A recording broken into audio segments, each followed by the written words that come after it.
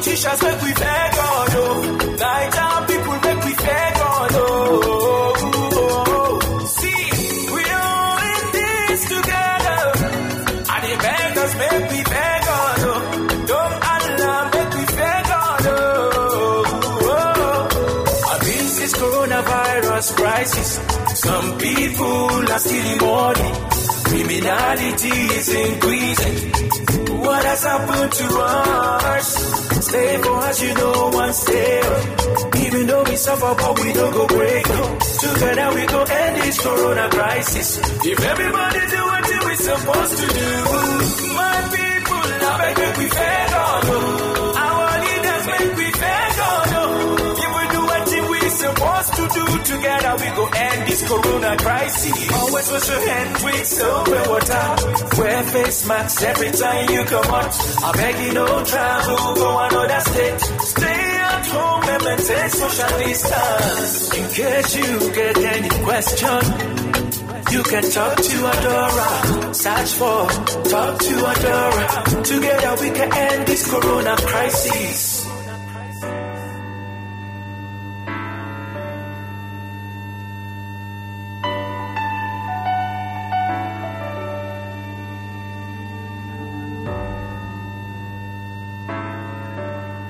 Hello everyone, good evening. Yes, if you're in any other part of the world, yes, greetings and kind regards. And for those who are not in the FCT, it is really brimming in storms and rainfall. It's looking really dark, cloudy right now. But it's good. It's good. Some people will say we need some rainfall to wash away all the misery and all the bad stories and all the aches and pains that we have seen in the past couple of weeks. But one of the most important things is to thank God for our lives. So we're alive today, kicking it, and we're still here, well and hearty. It's still our country, Nigeria. You're welcome to Talk to Adora. My name is Adora. I always do this with you every Tuesday by 4. Hello, everyone on social media. First of all, I will not, start this show without saying thank you to my Kiss FM family. You guys rock. I mean, you just had to embarrass me now with all those, happy birthdays and all those shows. I'm like, if anybody else will think it's my 50th birthday or maybe my jubilee, but I thank God. I thank God for all of you. Thank you so much. It means so much to me. I appreciate it.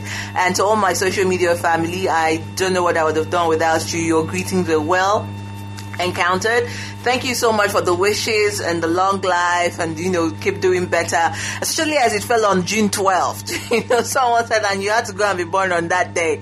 I hope you're not troublesome. I'm like, hey, no, you see me. I come in peace. So thank you guys. Thank you so much. I appreciate and I thank you so much for coming with me on this journey of my life. So far, so good. At least I have you people there keeping strength for me. And yes, to my family and to everyone else. So I want to say a big thank you. And yes, I remember that last week we had a very interesting topic. We had a state of emergency on rape, highlighting the different points of views. We had one of the very famous, activists and advocates in Nigeria who started the walk and the march against, SARS, the hashtag EndSARS, Segalinks, like he's, regularly called. And we also had Ang Lee, the founder of Hair Women Foundation. So we really looked in between the lines. Sega said a lot of things, talking about policy, talking about the law. But one of the most important things we went away with that day was the fact that he said, one is the fact that, no means no and enough is enough. And seeing the conversation at the National Assembly and the bill pass a second reading, it shows a show of strength that, yes, leadership is actually beginning to sit up. But I hope that it is consistent. I hope that it is sustainable, not just for the period that we are gnashing our teeth and that we are angry, but that even beyond the call that, institutions and systems will begin to look at this as a time bomb. And it's still ongoing. Beyond that conversation, we've seen another set of, girls being raped.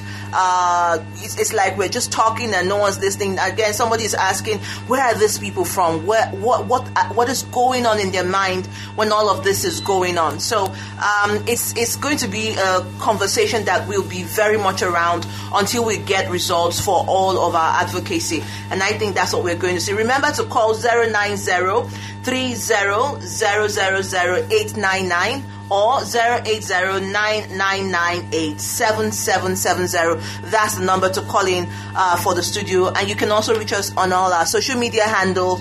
Talk to Adora on Twitter, Talk to Adora on Facebook, and Talk to Adora on Instagram. Today, we're going to be taking it a little bit different, but still focusing on women. On June 12th, we had an interesting conversation with two important guest speakers, and that was done their webinar series called the Women in Parliament and Policy Development webinar series, which I myself anchored in partnership with my co-host and partner, Other Paper Executive Director Epia Oke. And one of the things we looked at was the fact that the diminishing number of women in parliament and policy development was scary, considering that the fact, one, you look at that, we have over 7.7 billion people in the world. I mean, that's the world population. Africa takes 1.3 billion of that population cadre. And then you are looking at a continent that has 18.2% of the world population. And then Nigeria, out of that 18.2%, now takes 207 million people. And you have 49.4% of that population in Nigeria women. And now you're looking at the parliament with just a meager number of just about 7 to 8 representatives at the Senate, and maybe just about 11 at the House of Representatives, or even less. And that's for a country that is seen as the strongest link for Africa in the whole of the continent, and it is worrying. And then you go down the ladder and you're looking at institutions, public offices. How many women are even permanent secretaries? How many women are bank managers? How many women are, chairing boards? How many women, are ministers? So these are the numbers that keep trickling. So I think one of the things that, is worrying for us now is that rather than doing better in the year 2020, we seem to be diminishing, considering the fact that the deadline for measuring the equality or the equity, like I like to put it, gap for the United Nations is 2030. So we just have about, I'm going to bring Simon in here on this conversation. We just have about, say 10 years down the line to meet that gap and see how we can equalize. Someone used the word there on social media. But is it a matter of equality really right now, or equity? Because, there seems to be a gap when people are talking equality and equity, Simon. How do we look at that conversation in terms of bridging the gap? Okay, so talking about bridging the gap, I think it's a systemic something for Nigeria, especially here, considering our climate.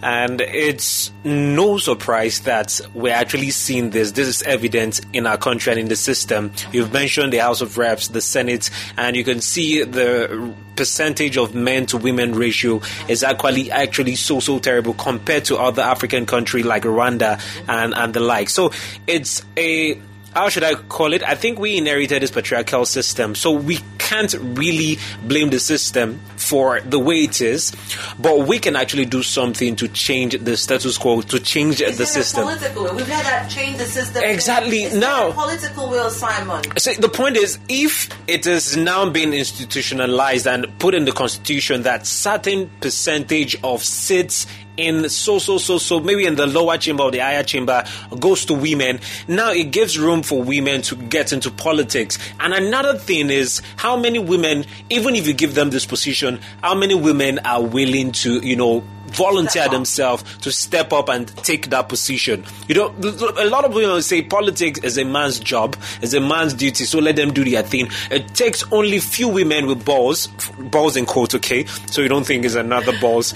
Women in with tennis balls to actually, come out here and, mind the arms of affairs. So it's sometimes, as much as we blame the system, it's systemic. Sometimes we also need to tell women to come out there. A lot of people are saying women that even if a woman decides to come out, there's no funding for them, there's no support. Talking about support, a lot. Even during elections, the ratio of men. I've not done the research to know the ratio of men to women when they come to voting and stuff. I think men are always out there doing this. Women will just sit at home and relax. So we are not putting the blame on women, but I think it's about time, besides making it legal and constitutional, that certain seats are given to women. I'd like to see it differently. On the contrary, because I know I participated in the 2019 elections and arrived for State Assembly, and what we did see during the lineup for the voting in the morning is that you will see that fine,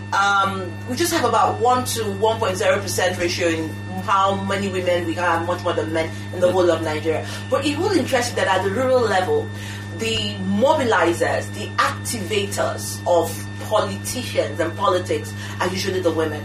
And then when you get to the voting pattern, you find that there are more women. They are the ones who drive out their sons. They're the ones who drive out their husbands. They're the ones who lead the team, to go to the voting lines. They actually is the one who vote more.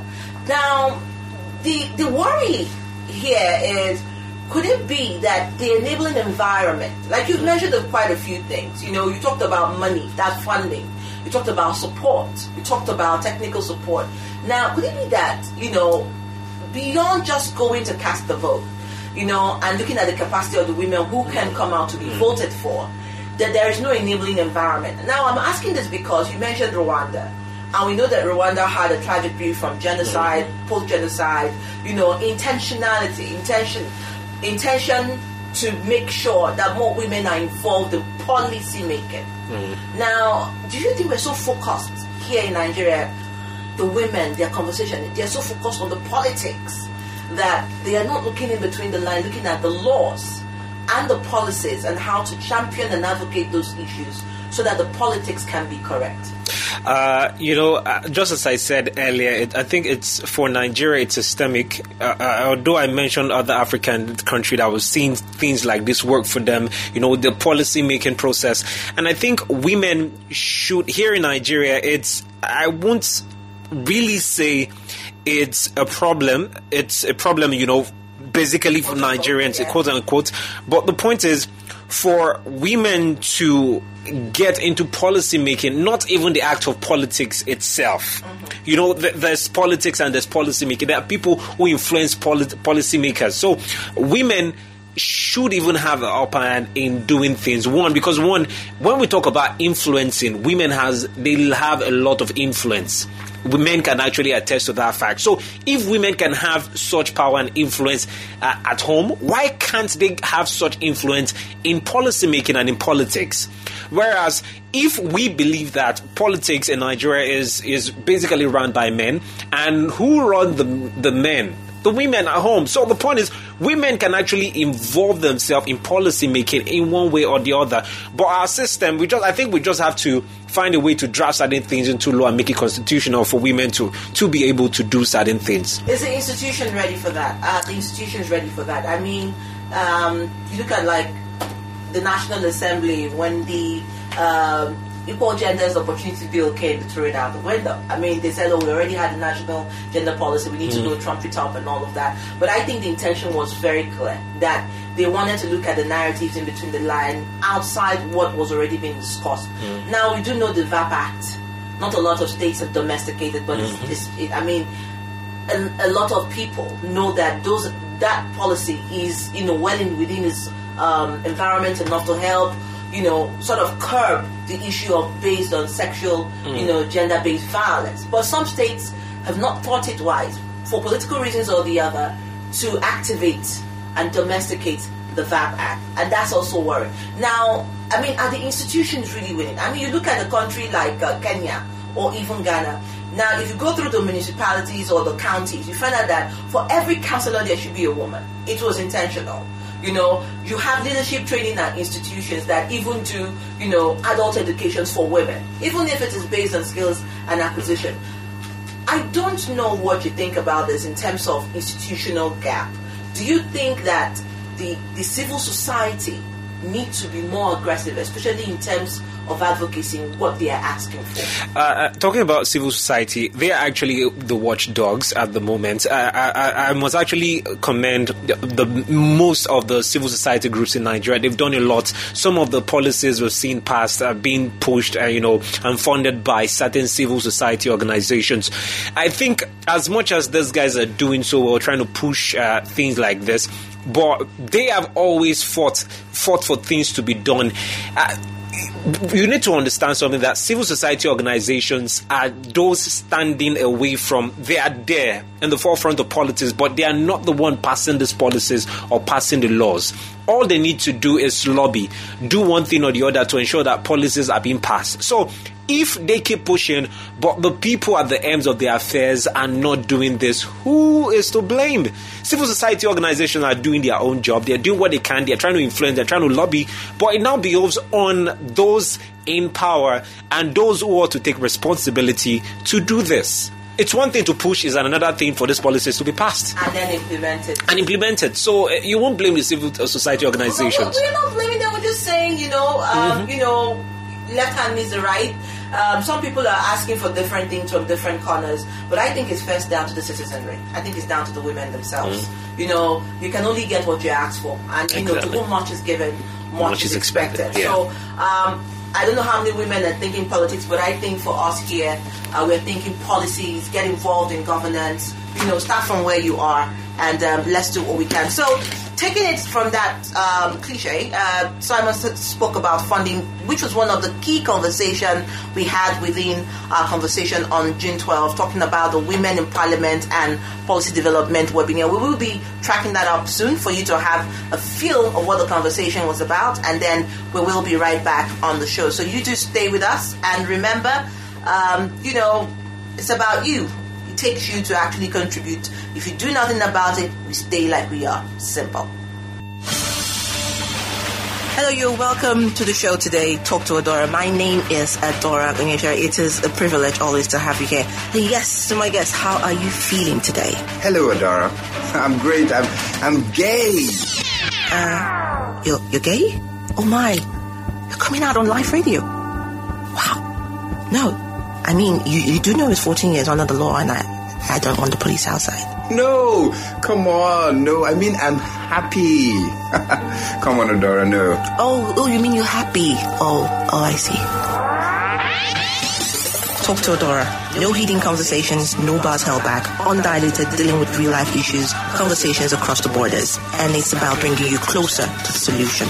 Talk to Adora. It is raw, it is personal, it is deep. It will leave you at the edge of your seat. Every Tuesday is 4 p.m.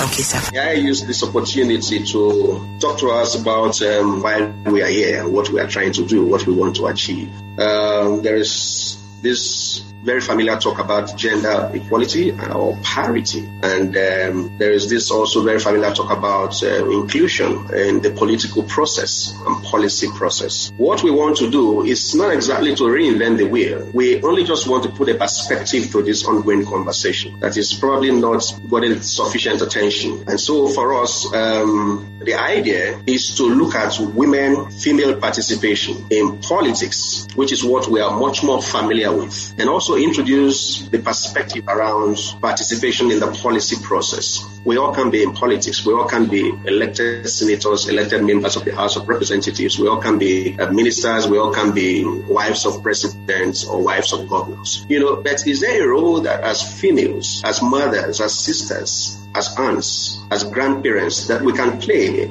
in the policy development process? So we know about politics as the authoritative allocation of value, but within that definition, there are roles that are sometimes not, they are not fully defined, or they are not formally defined, so to speak. You have people who are influencers in the political process, and sometimes we have very, very interesting results from influencing.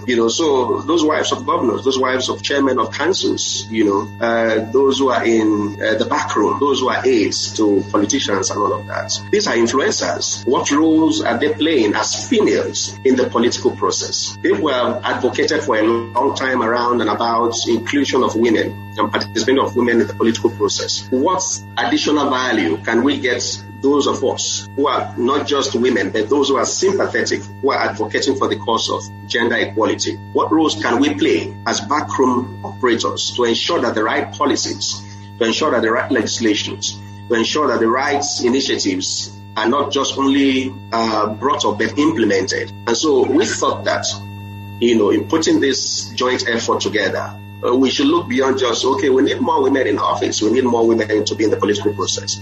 We thought that it's necessary to see what value we can extract from those who are not overtly in the political process. They are not in your face, but they are heavy in terms of influencing. So that's the key perspective we are bringing into the conversation. That's why we call it Women in Parliament and Policy Development. So, we think that this is novel, and we're happy that you are able to join us in this first series. So I'm just going to let my colleague and co-host, Adora, come back to the microphone. Going to our focus today and our conversation, women in Parliament and policy development. I think when we think and talk policy, what comes to your mind first, of course, looking at, issues within government that can, expand conversations, perhaps in different platforms and different segments or different sectors. Today we're looking at politics, and we do know that politics is the bane or the crux of, transformational governance in Nigeria, so to speak. If you look at the economic transformation, if you look at social transformation, if you look at, transformational governance, the key word that most people will tell you that speaks in between the line is politics. And, the question is, are we practicing the right kind of politics that will be productive in order to see a well-rounded economy, a well-rounded governance model, a well-rounded, social structure? And those are some of the key, conversations that are ongoing and have been highlighted, over the time. And I think that for a lot of women, not just in Nigeria, but those who are looking inwards in Nigeria and studying the politics and the policy environment, some of the key question is, how far so far?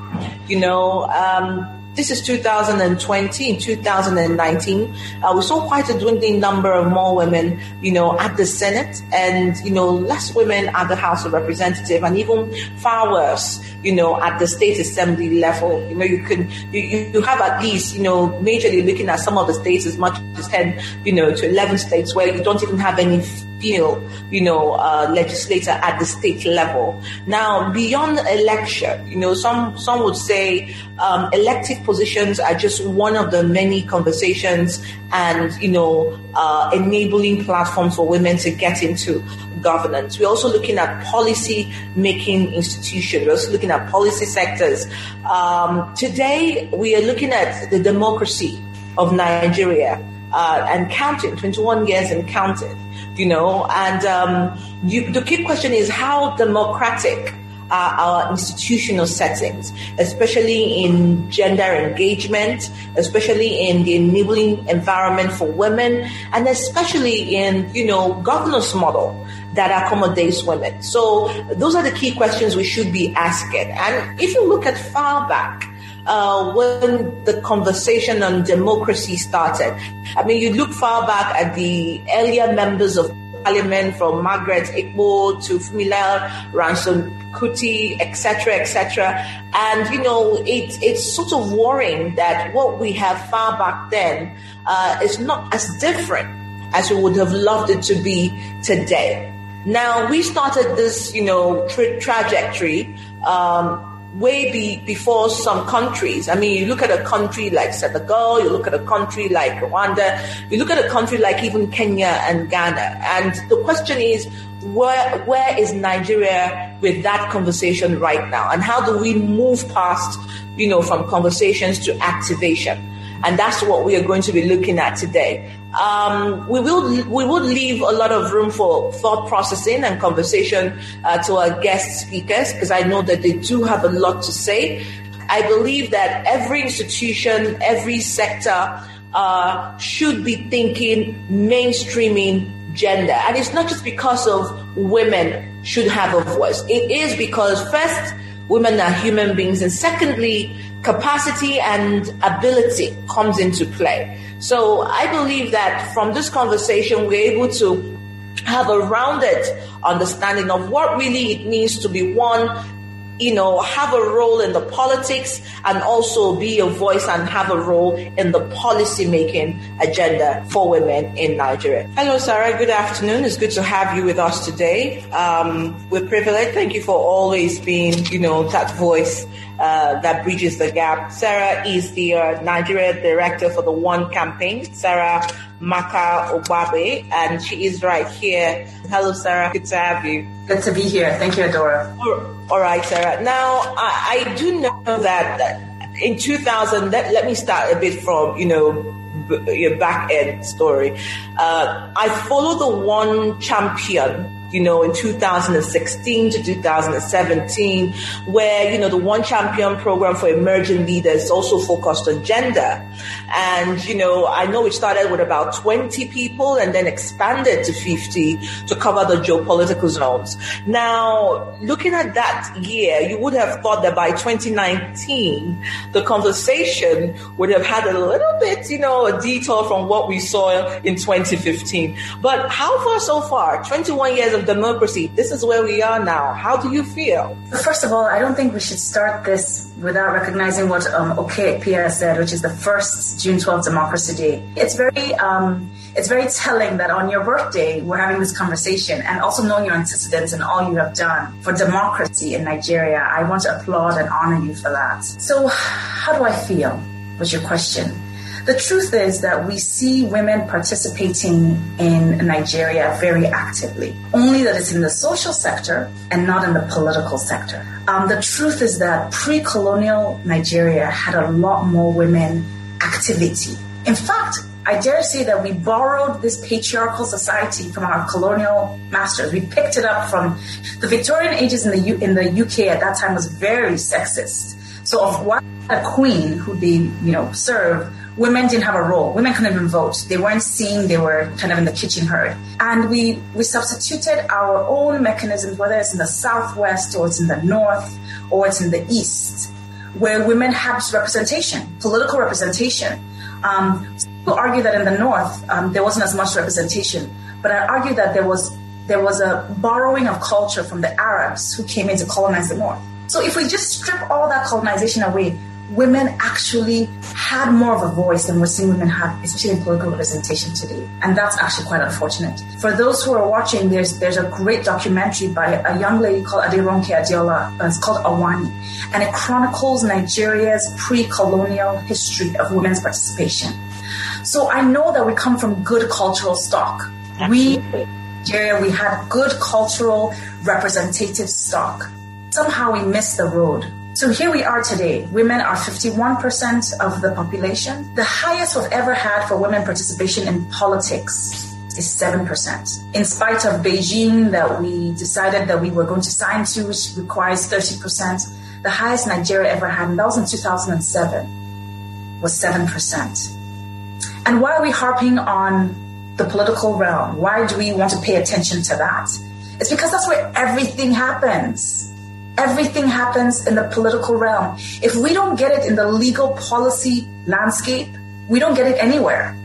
So let's just be clear that it is not insignificant. Politics and representation and democracy is not insignificant. So here we are I think today we're a little over 5% or a little under 5% in National Assembly representation and in appointed roles. And I think it's important to make a distinction. One is people who are voting people into elected officials, and the other is appointments. So, you get your name on a list and you get appointed to serve. So here we are in 21 years of democracy, and we seem to be regressing. So the question is, what are we going to do about it? Because I think that question is important. Women's political participation doesn't just happen. It doesn't just happen anywhere in the world. Nigeria is not special. It didn't just happen in Britain. It didn't just happen in the US. It didn't just happen in Rwanda. Because Rwanda is the place we cite. The whole world cites. Rwanda is like an outlier. It's like 60% of women representation. It didn't just happen there. There are a few critical ingredients that make it happen. And hopefully that's something we can talk about. How do we make this happen? Because unfortunately, we can't run. And it's not, the gender argument, sometimes it feels like this feminist movement, rah-rah-ree, burn our bras. That's actually not it. It's not a women want to just take over and they want to lord this thing over men, and there's just energy. What it is that democracy is about representation, and a more represented society. If there were 100% men in a society, and then 100% men and 50% of them were disabled, then the government should mirror what the society looks like. Only then can you make policies that actually fit your society. So in our case, we have 51% women and 49% men. Until there's representation, only then can we make policies that fit our society. If not, we have a skewed policy landscape, and we'll see that our society will not progress. Sarah, I do also know, talking about what we can do about it, that you have, over 14 years of, global development experience, and you've worked in different countries, including the United States and Afghanistan. Now, and some other African countries, even Kenya. Now, Nigeria is a very dynamic country. What works in Rwanda might not work here. What works, in other parts of the world might be different in narrative here. Now, talking about what we can do about it, looking at other countries and other spaces, social space, what do you think they could have done differently to be able to get to where they are, that we might be able to look at and say, look, this is not working for us. Where do we move from point A to point B? That's a great question. I think looking at people who have crossed that bridge is a good place for us to learn. So I'll take a few examples. Let me take Rwanda, and let me take the women's suffrage movement, which started in the US and the UK. It actually gained a lot of traction there. Let's start at home. In Rwanda, there are a few things we can learn. After they had this devastating event that happened in Rwanda, killing almost a tenth of their population, women held a disproportionate impact of that genocide. And, through victims of rape and violence, being caretakers of the families when, men were being killed and they were being killed themselves.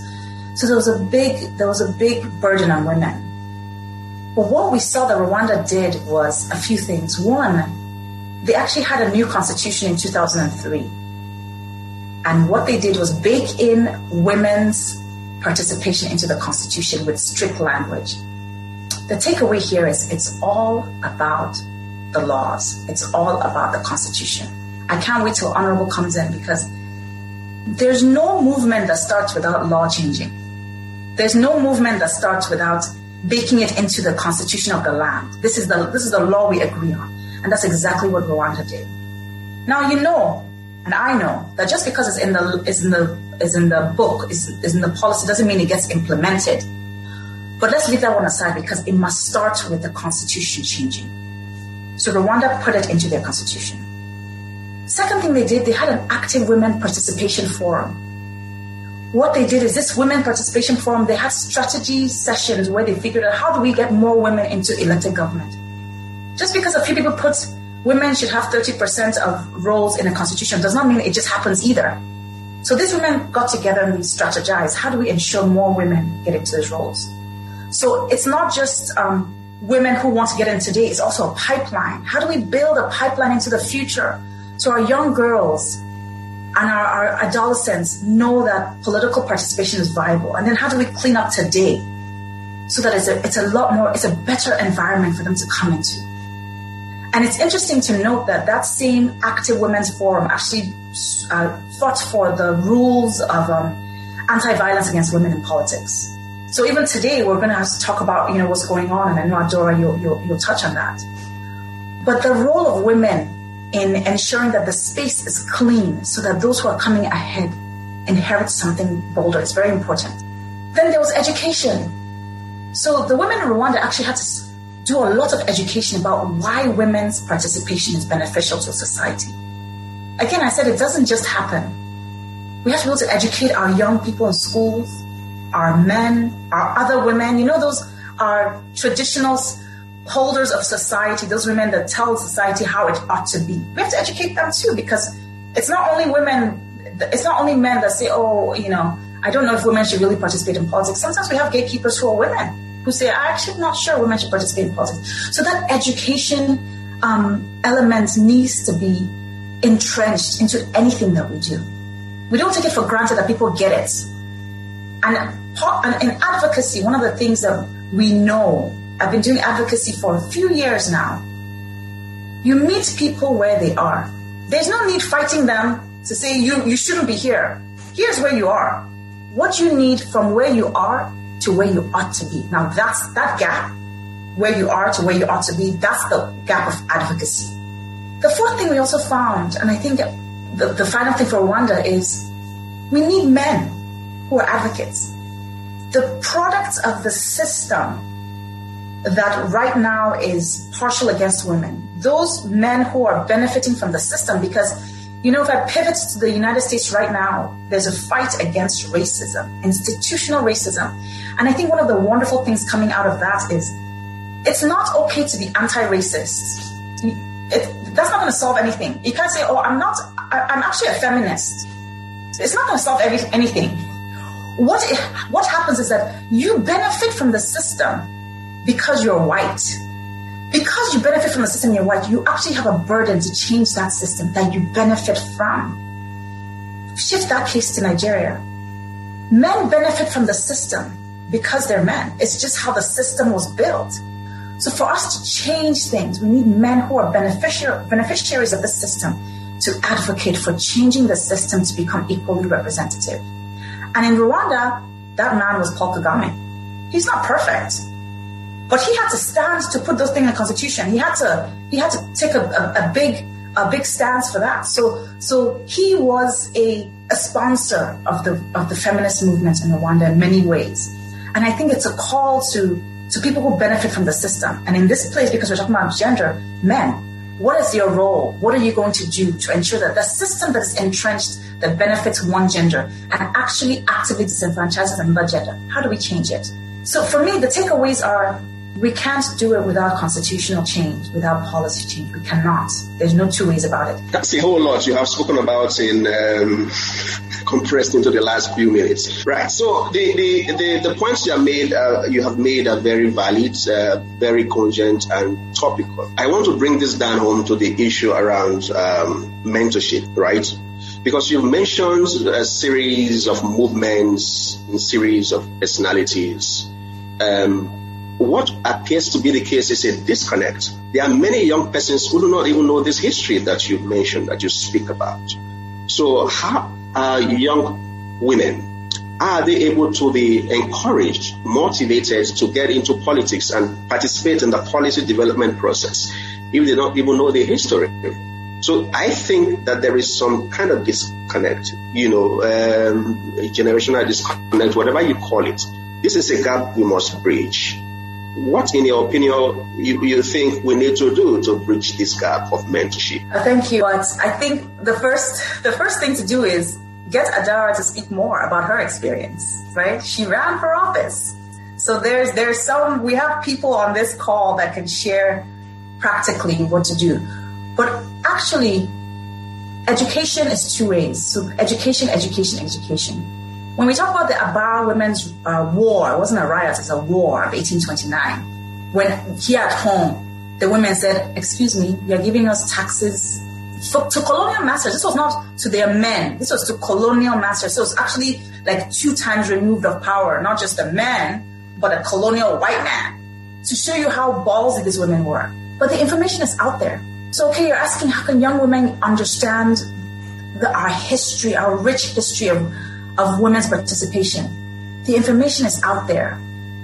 So first and foremost, people who are aware, we need to do a better job of educating. The same way that those in Rwanda educated their people, the same way the women's suffrage movement educated people, we don't have an excuse. We have to educate. Social media is replete with channels for education. So there might be an opportunity for us to curate some of these stories and start releasing them. That would be a great sort of next step for a few organizations to do. How do we educate the minds of future women? But I have to also turn to the young women. How do you yourself look out for information? Because we live in an age of information. There's actually now no excuse for ignorance. We might have a challenge with misinformation and disinformation, but there's actually no excuse for ignorance because we have too much information, if there's any such thing. Let me stretch this a little longer. Now, we've had, you said 5% participation, right? Less than 7 or 5% that you said. The National Assembly, the situation is even pathetic. We've seen a back and forth, and we've never had more than 21 female members in the House of Reps out of 360 members at any point in time. Currently, we have just about 11 of them. In the Senate, it's about, we have 8 of them. We lost 1 recently. So you see, what has happened to this crop of former members of the National Assembly, of former female politicians in office? We have had female speakers, I think in Anambra or some states. We've had speakers of parliament who are female. Where are they? What roles are they playing? What kind of ways can we draw on their resource, to make them useful in mentoring young women like Adora and the rest of them who have had the courage, to go into politics? Is there something that we should consciously do in that regard? What are your thoughts, Sarah, please? Yeah, okay, I think there is a lot we can do. Mentorship is not passive, it's actually quite active. I like the fact that you show those pictures of those women that were in the Senate. They're a handful, they're not very many, so we can literally map them out. Mentorship is taking someone under your wings and actually showing them the cocoa of the matter, the expo of, what you're doing. And I think there's a role for mentorship. We actually see mentorship, whether it's deliberate or it's not deliberate. We see men doing quite a bit of active mentorship. You bring someone under your wing, you show them how the things are done, they follow you places, they learn as you're going, almost like an apprenticeship model. When you serve your term, you kind of anoint them as the next people, which we see that. So it's not like mentorship is a strange concept to us. But I think we need to have a lot more women active mentorship. I do think that there's a role for mimicking these women who have gone ahead, These women who have gone ahead, you need to bring younger women in. We need to find a way to share the wealth of knowledge about running in Nigeria. Adora mentioned something earlier. Nigeria can be unique, right? So we don't want to import what's happening in Rwanda here when we already have a rich wealth of information in Nigeria. So the prayer is that the women who have gone ahead are open to sharing that knowledge. So you said quite a lot. I've listened to Eke talk about mentorship, and it brings to my mind, like I said earlier, off record, my experience in the field. All right, thank you so much. Let's take a breather from that. Interesting points. Sarah talked about you cannot have policy review unless you have the right number of representation, be it at the states, or the central or the federal government level. And bringing Simon back in backstage, we're talking about the politics of today and the future of the politics in the next election cycle. Simon, you said something very critical, and you said it will take a long time to demystify really Nigeria's politics and the way it is conducted. True. So I think talking about Nigerian politics, it's as much as it's not where it was. I don't know if I should say the Nigerian political system is getting worse from what we knew it to be in the past years. But the point is, and what we were talking about is still based on democracy. We hope and thought that at about this time, the political system in Nigeria would have grown from what it was. But right now, we see it's nosediving.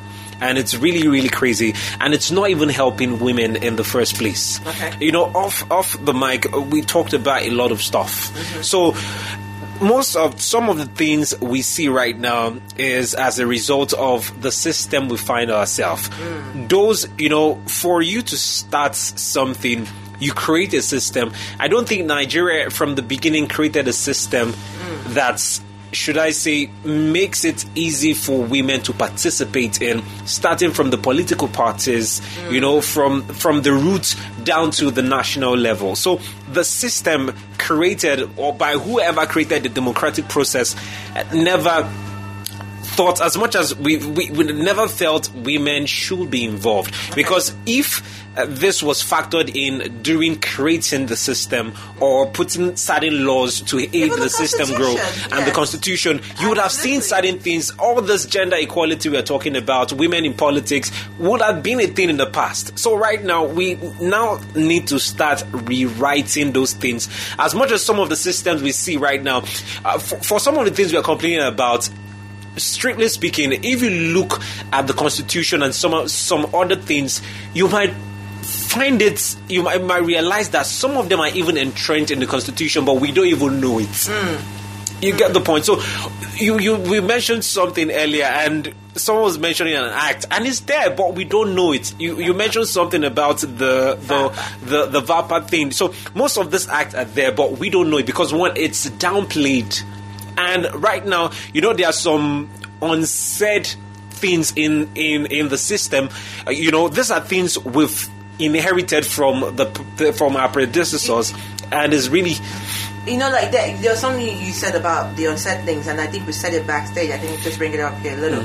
I have had a keen conversation with a couple, and trying to get not really get them thinking politics, but to get them to think governance. And one of the most important things for the man was, well, he can't deal with the fact that there are nocturnal meetings that last till daybreak. Why does all the meetings have to be at night?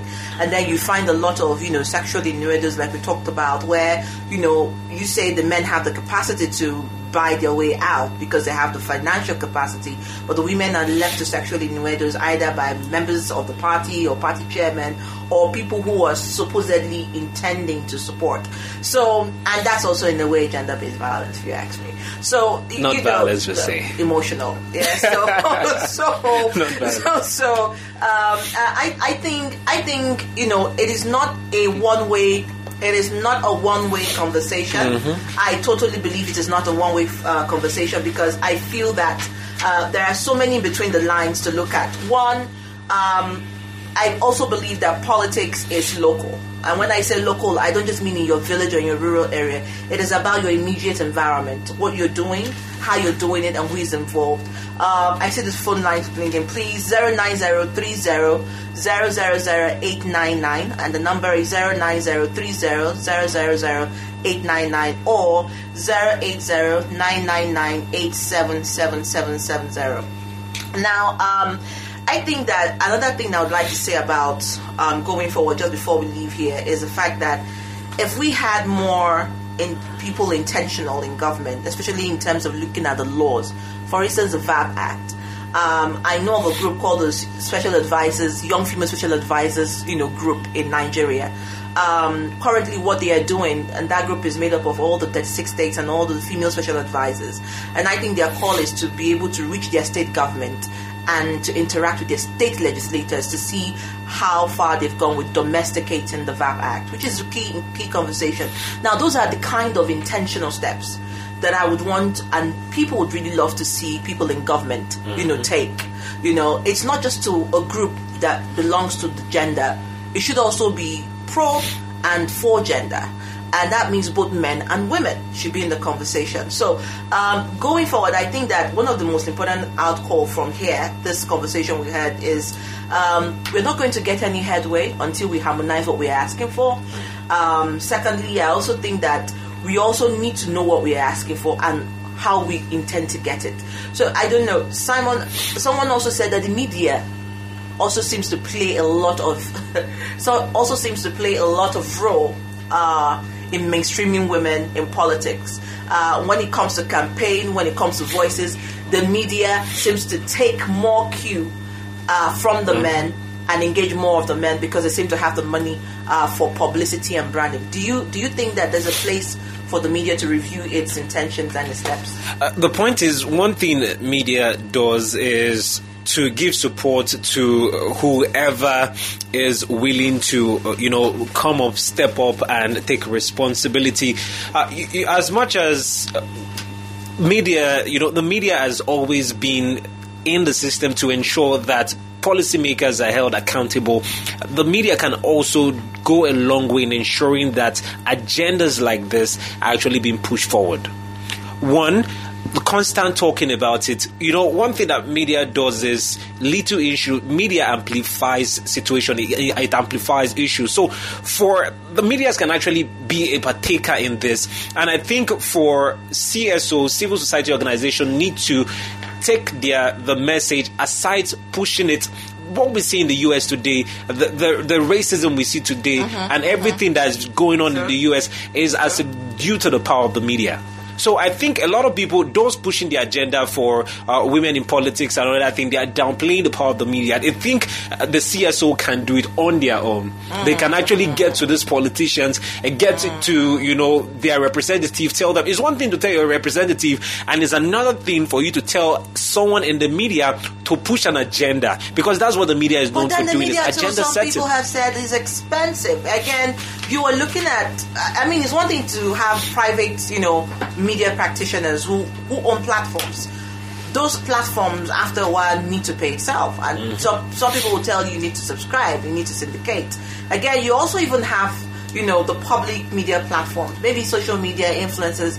These items of news are also, susceptible to being subscribed for. Yeah. Now, where is the thin line drawn when it comes to media being gatekeepers towards pushing, gender mainstreaming? One, and then secondly, I do not know if there is also a CSR for specific media organizations whereby we can look at, activating that and using them to say, okay, a quota of that, 20% of that, 30% of that, we're going to use it to push more women, into the circle. Does that sound like a plan? Talking about the CSR is very important. Every media organization have their CSR, what they partake in, what they give, airtimes they give for certain propagating certain agenda and messages. It is also important. You need to understand that no matter the agenda you're pushing, there's always a medium for you. Not all you might actually take your agenda to a particular media. That's why we have hundreds and thousands of media stations, online, offline, for you to push your agenda. You go to one, they don't accept it. Maybe it doesn't conform with their policy and the guidelines. You move to another. Definitely going through this, submitting whatever. At the end of the day, you find one or two that can actually push your agenda. And one thing is, if one media platform gets to successfully push your agenda, others will pick it up from there. So you get the point. So I think they've downplayed. As much as we know media is very expensive, there's one thing for you to push your agenda on media, because we're in the media, we know how much it is. Traditional media. So it's very expensive for you to do, but it is one way to get your agenda successfully pushed, especially here in this climate. In this climb, somebody just sent in a message and she's asking a question, or rather she's making a comment. She said, Obiajuru Princess says, rewriting the constitution for women in this part of the world may not work at this time, where the chambers, and I'm sure she's talking about the parliament, I'm sure you're talking about the parliament, are filled with rubber stamps. Now, I don't know, I do not know, but I know that perhaps we can also say you should start from your own constituency to evaluate whether the person representing your state is rubber stamp or not, and push for the advocacy to review laws governing and guiding women in politics or policy making. So I think for me that's my first response to that. But going forward, I think also, like what Simon said, in terms of, partnering with the right intention, with the right platform in the media, and, being timely. I see that the men, they have time literacy. They begin to plan well off in time. But for the women, sometimes it gets really fire brigade. And so sometimes the media platforms are already overwhelmed by partnerships. But going forward, Simon, this is just as we close the show to take a lot of response. Again, when you're looking at partnering for voices for women, we have seen other countries take a step. I'm not saying like Rwanda or Kenya, women should take off their tops, but I'm saying they have been intentional. They have gone to the gates of the National Assembly. They have demanded to see their female representations and begin to talk about issues concerning women. Now, for us in Nigeria, do you think we wait till the diet? Do we think we'll wait until it's almost already too late to start this conversation? For instance, the issue on the VAP Act. Someone says it should have been played up right way before now amongst all the state legislators. Why wait till when we have seen 1 or 2 or 3 occurrences of sexually based violence against women? Talking about that particular issue, I think we have actually delayed. The VAP Act should have been passed, allowed to be domesticated in most of the states, and actually pushed for the representative to ensure that this is actually passing their state. So quickly, for things like this, there's no time is too late. I believe no time is too late. If we feel that it is necessary that we ensure that this act is domesticated, and that means it is time for us to do what is needed to ensure that it is done. No time is too late for things to be done. I'm just someone who believes that. Okay, no time is too late. They say time is of the essence. Time is of the essence, definitely, but no time is too late. They say when you wake up, now then be your morning. So now that the women have actually woken up to the fact that they can actually have a say, now it's time for them to start pushing, and it also behoves on us men to also help the women to push this.